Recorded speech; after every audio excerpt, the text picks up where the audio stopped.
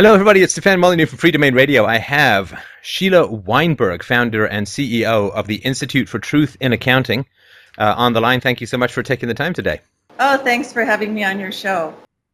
So, Sheila, what are you doing to our poor elected officials who are only here to try and serve us, the general public? Why are you bringing all of this math and reality and numbers and ethical accounting? You got to know where that's going to lead. Well, we're just trying to get our elected officials to tell us the truth about our finances. We believe this is critical for our democracy because if the citizens don't have the information they need to make knowledgeable decisions, then they cannot be active participants in their governments. Right. Now, reading the reports that are on it's truthinaccounting.org, reading the reports that are available, and I urge people to go and read these reports. It is a bit hair-curling, mostly for me since I'm quite bald, my nose hairs, but it's really important to go and read these reports. What are the major issues that you found, the gaps in good accounting practices that are reported by the states? Well, by the states, our critical issue is that most states except for Vermont have a balanced budget requirement. So I assume that to your listeners and to you, that based on this requirement, and your legislators have been telling you that they've been following this requirement, but so therefore you would think that your governments are doing fine. Meanwhile, secretly, the governments have been adding debt after every year. They've been running deficits and adding debt to the state government's finances due to accounting tricks that they use when they calculate their budgets. I think you mentioned that Illinois, which has a balanced budget requirement per year, is it 25 billion or some unholy amount that it's managed to dig itself into? Oh no, you're being so generous. No, it's over 100, and I think it's up to 130 billion dollars that it's dug itself into. So that's a large number. And there seems to be two areas that are of particular concern. Of course, the deficit, right? Basic, the amount that they're spending over and above what they're bringing in. But I think people don't really see the unfunded liabilities. And I think that's the real crater that we're heading towards. Would you agree? Well, yeah, and you do not see the unfunded liabilities, especially these relate to mostly to retiree health care benefits and pension benefits, and you don't see them on your books because, again, the states do not do the proper accounting when they calculate these theoretical balanced budgets. The biggest trick they do is because the pension, each year an employee works for compensation. So part of their compensation that they earn every year is salaries. Part of it is they earn the right to receive their pensions, and they earn the right to receive their retiree health care benefits. Well, the total compensation, including those benefits, should be accounted for in the budget year that those employees work. And what the elected officials figured out is, hold it, but if I don't pay those, even though the employees have earned them, even though they're a cost, because I don't write the check for them and I do checkbook accounting to calculate my balanced budget, I can balance my budget, promise these benefits, and they've dug their states in the hole because they're not including all the employees' compensation costs in every year's budget. And then they just when you say that they don't write the checks for them, do you mean that they don't top up what the funds require to become sustainable, or is it another branch of government that pays the checks?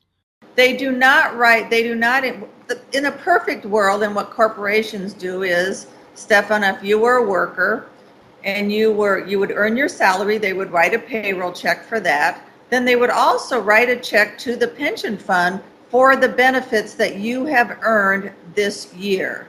And then that would accumulate just like you do your savings account, your IRA, and that would accumulate so you would have a pension benefit at the back end. But what they do is they just promise these state employees the benefits, but they do not fully fund those benefits as they are earned every single year. So they just dig themselves further and further into the hole. I mean, I think the only flaw with your approach is it would seem that would require a political class that preferred to buy votes in the short term and kick the problems down to the next generation. And I can't see how that, even as a theory, could be sustainable. I'm kidding, of course. I mean, isn't this the public choice theory that instead of giving them salary now, you promise them lavish benefits long after you're out of office and when somebody else inherits the problem? Right, but if you did truthful accounting and if you really balanced the budget using truthful accounting, then they would not be able to do this. So we're encouraging state legislators and the public to go to the states and say we need to calculate the budget using business accounting, not checkbook accounting, and get our budgets so they are really balanced, and then therefore people understand the real cost of government. In essence, people are they're not paying this full compensation that employees are earning every year, so they really don't understand the cost of government. Right. Now, isn't it fair to say, though, that if we were to calculate the true cost of government, that it would be ridiculously unsustainable, certainly over the next 5 to 10 years, as you point out in your reports, which is a truism, but well worth repeating. The boomers are retiring. There's a lot of people with these sort of 3 and 50 plans where you get 3% of, 3 and 30, where you get 3% of your salary for every year that you work. That a lot of people are encouraged into early retirement. Then they're going to start to chew up healthcare benefits and so on. That it's completely unsustainable. If you took corporate style accounting and applied it to the government, is there any amount of taxes in the world that would be able to close that gap? Well, Wisconsin is a good example. They do pretty good truthfully accounting. And therefore, since they do truthful accounting, they include the truthful compensation cost in their budgets. And so therefore, people understand the cost of government. And up there, they had a very tumultuous budget process because the public has to now decide, do we want a government that costs X amount, including the full compensation cost, and pay taxes for that? Or do we want a smaller government and not have to pay higher taxes? Yeah, if you don't have the facts, of course, you can't really make a decision. Now, some of the arguments, I've just finished reading a book called Plunder about sort of public sector unions, and boy, pirates should have been so lucky. But one of the arguments that the author makes is that the expected returns on the money that's been set aside for public sector pensions and benefits has been artificially inflated. The people are expecting 7, 8, 9% return, and certainly since 2008, that's been a complete pipe dream. And also because they were so flush with money after sort of in the early 2000s to the mid 2000s, they went into some pretty speculative and risky investments, like real estate and so on. And so this combination of the hammering of the principal that is required to pay off these unions and healthcare benefits, the principal is diminished considerably, but they're still in many cases trying to say, well, yeah, we get 7, 8, 9% return, whereas I think in the private sector, you're really not allowed to claim that anymore, which would further adjust the expectation of what needs to be there to fill the gap. Yeah, and the reason that they're doing that is because that expected rate of return, if you expect to earn more on your on the money that you put in, you can put less in. And so the employees are therefore using these artificially high interest rates. They can have it so the employees get to put less in than really should be required, and the states get to put less in than they really should be required to. So yes, again, they need to look at and use truthful and I guess realistic accounting and those realistic rates of return. And you're absolutely correct. If those rates of return were used, it would astronomically increase the amount of unfunded benefits and the amount that would need to be funded for these programs. But that's how much they really cost, and the public really needs to know that information so they can decide whether they want to offer these type of benefits to employees, or the state really can't afford them and they don't want to pay taxes to pay for these type of benefits. Right. Now, an aspect that you've written about, or your institute has written about, is the trade deficit. You say 1% of the entire wealth that America has accumulated. Not just that it has right now, but the 1% of the wealth that's ever accumulated every year goes out to foreigners in this trade imbalance, and that, of course, has a significant effect on America's finances. Could you break that down a little bit more so people could understand how important that is? Because, trade balance, it seems like such an abstract thing, but how does that affect the finances of the union? Well, what it does is, if you have, say, $10 and you continually give, say, your grandson $1 every year, And eventually you're going to run out of those $10. So what we're doing is giving foreign countries more money than we're taking in. So therefore, we're just giving our money away, and we're not getting the equal amount of money back in return. So therefore, our overall, savings accounts or just account balances are less, and we're sending our money overseas. Right. Just, I wanted to sort of return, because you've talked about the accumulating federal debt of more than $59 trillion. And I mean, I know these numbers just become like grains of sand on a beach. And you have put the argument forward, which other people have put forward as well, which is that really what is missing is a leadership deficit. It's an information deficit, and it's a public awareness deficit. But I also, looking at these numbers relative to the GDP of the United States, if not the entire world, if a leader were to come forward, wouldn't the leader have to say, we can't afford all of the obligations that we've incurred, and we can't possibly increase taxes enough to cover them, and so maybe some combination of tax increases, but there is going to have to be some significant cuts in benefits, I would imagine. Again, I'm no accountant, but it seems the numbers fall out that way, which provokes, a labor war, and Lord knows people lying down in the streets and storming the legislature, and the Scott Walker experience. Do you think the leadership deficit comes because people feel like maybe it's just gone too far and nobody really wants to face that dragon? I really don't look at it as a political leadership deficit. I look at it as a citizen leadership deficit. That if you elected somebody and you said, well, we want them to lead us a certain way, well, no, you elect people to do what you want them to do. So it really needs to come from the public to say, and the public needs to lead, and they need to focus. The governments have gotten to such a point that the citizens can really no longer, it's just the government, I really don't need to pay attention to that. They're at such a size, and they're at such a large part of people's lives and the economy, that citizens really no longer have the luxury of not paying attention.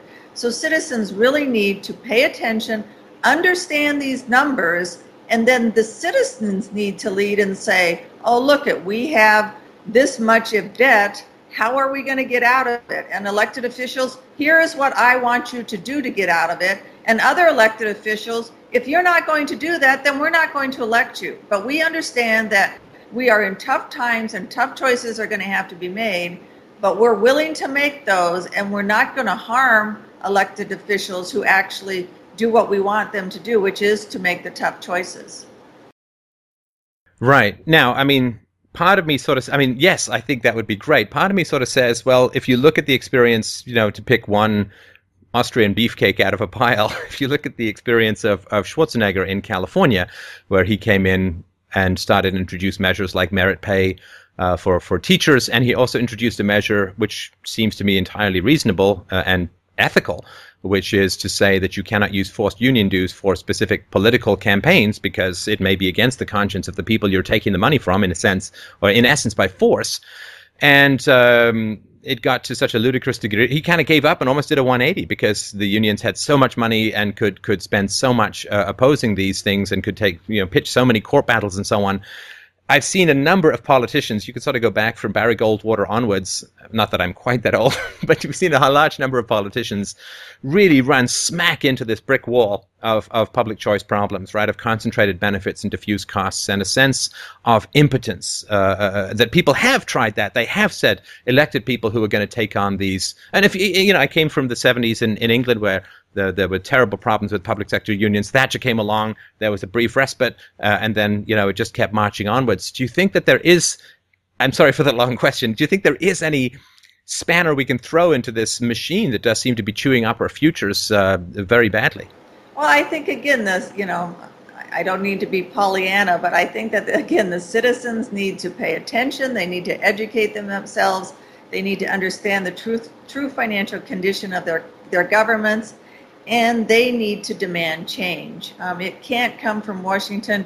It can't come from the state capitals. It has to come from the citizens. And when we have politicians who do what the citizens want, we need the citizens to applaud them. Again, I guess I would look at our Institute for Truth in Accounting. That's a small organization, but I think we're having a large impact just because we're focusing on these issues and we stay focused on them and concentrate all our efforts on them, and slowly but surely changes will happen, and they are happening. Are there existing laws that could be exercised that would provide some negative consequences to people who are, I mean, it seems like fraud is the right word. I mean, I'm no expert, but who are gaming the system to repress, to push off, to get off books these costs, things which I'm pretty sure would be illegal in the private sector. So, are there existing laws that could be that could be exercised to rein in some of this behavior? Well, we had introduced here in Illinois the Truth in Accounting Act, which would require the state to calculate their budget using truthful numbers.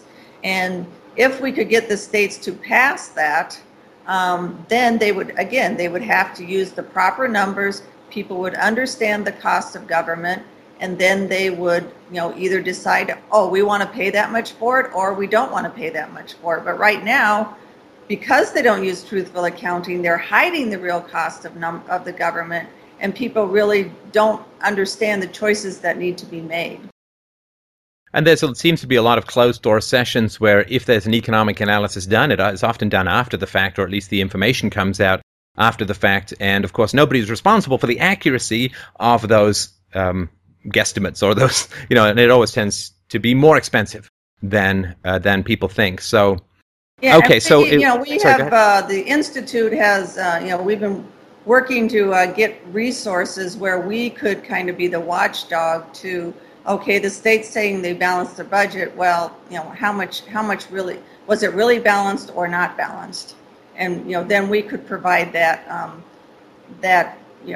source of how the government is doing on calculations. And some of the cities or municipalities in California that have hit bankruptcy, it seems like the legislators who are coming into power or the politicians who are coming into power are as shocked. It seems like I had no idea how bad the situation was. I had no idea we were out of money. Of course they would, because the prior elected officials told them that they were balancing the budget, so everybody thought everything was fine. Right. And that would seem to be fraudulent in a particularly egregious kind of way. But I mean, I don't think anyone's holding their breath to wait for the politicians to apply any of these laws against existing politicians. So okay, so let's say you're the average citizen and you're really interested in finding out the true costs of government. You've taken your anti-nausea pills, you've strapped yourself into the roller coaster, and you are ready to go and grapple with these numbers. Of course, truthinaccounting.org is a great place to start. Where would you suggest that people start to ingest these monster numbers and how to communicate them, how to get involved in... Because I think it's a great idea to get the true cost of government out. I think it is pretty foggy and pretty abstract for a lot of people. So what would you suggest for individual citizens to do? Well, yeah, as you say, go to truthinaccounting.org, and as you did, read our reports. The other thing is these issues also they exist in the federal government, they exist in the state governments, but as you mentioned, they exist in the city and the very local governments. So an average citizen should go to their elected officials and say, okay, give me our financial statements. There's something called a comprehensive annual financial report that I would say 98% of the governmental entities produce. And I know it can be up to 200 pages, but take a look at it. And I would urge you to go to something called the Schedule of Funding Progress, and that will tell you how well your pension plans are funded. And look at that, and then talk to your elected officials in your local government and say, why are these not being funded, and shouldn't we be funding these instead of pushing these costs onto future taxpayers? Well, that's fantastic and encouraging. I think you were pointing out in your report that some of these are 500 pages, whereas I think GE's for the whole world was about 100 pages, or at least for America. So it can be a little bit daunting. I'm sure that your website and other websites will provide summaries, but I do think it's really, really important that people get a grasp of the numbers that are involved here, go beyond the immediate deficits, recognize that mathematics are kind of an irrevocable discipline.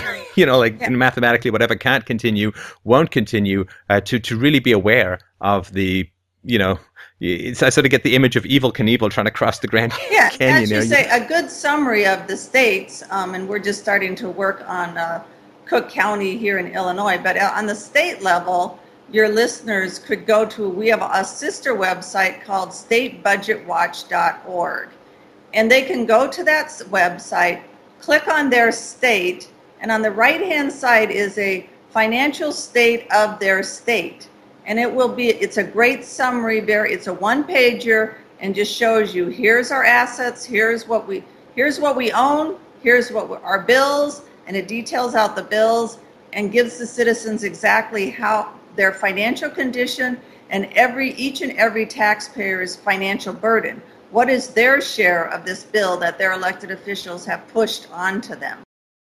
And I've heard estimates of between $250,000 to $500,000 for every newborn that they're currently in debt or unfunded liabilities. And talk to people. So, you're over to barbecue. I know it's not the sexiest or most exciting conversation in the world, but it's a very important conversation. Pull out the paper, say, did you know that? And can you believe that? And, it's okay to get people's dander up. I mean, to get these facts out there, I think is very important. And I just urge people to, break it out for, even if you have a bunch of government employees across the table, or perhaps even especially if you have a bunch of government employees across the table in your family, break it out and talk about it. This is a conversation that people need to be aware of so that we're not caught blindsided when this stuff really begins to hit the fan. Yeah, and I would urge that if you have accountants or financial people, I would urge them, they have a special duty or responsibility because they could understand the numbers better than the ordinary citizen. So, financial people, accountants, look at these financial reports. There's one for the federal government and there's one for the state governments and every single local government. Accountants, financial people, go look at these and educate your neighbors and also educate your elected officials, because I find that even the elected officials don't really understand the finances of the government that they are trying to run. Yeah, with elected officials, usually the plan of attack is use small words and bring them a baby to kiss. Yes. Then you will get their undivided attention. Well, thank you so much, Sheila. And again, it's truthinaccounting.org, the Institute for Truth in Accounting. I hugely respect the work that you're doing. I think it's very important to blow these numbers up into the sky so everyone can see them. The last thing we want is for the ground to give way without any prior preparation or understanding. So I really appreciate the work that you're doing. And I hope that we can drive a little bit of traffic to your website. We really appreciate your efforts. Thank you. Thank you.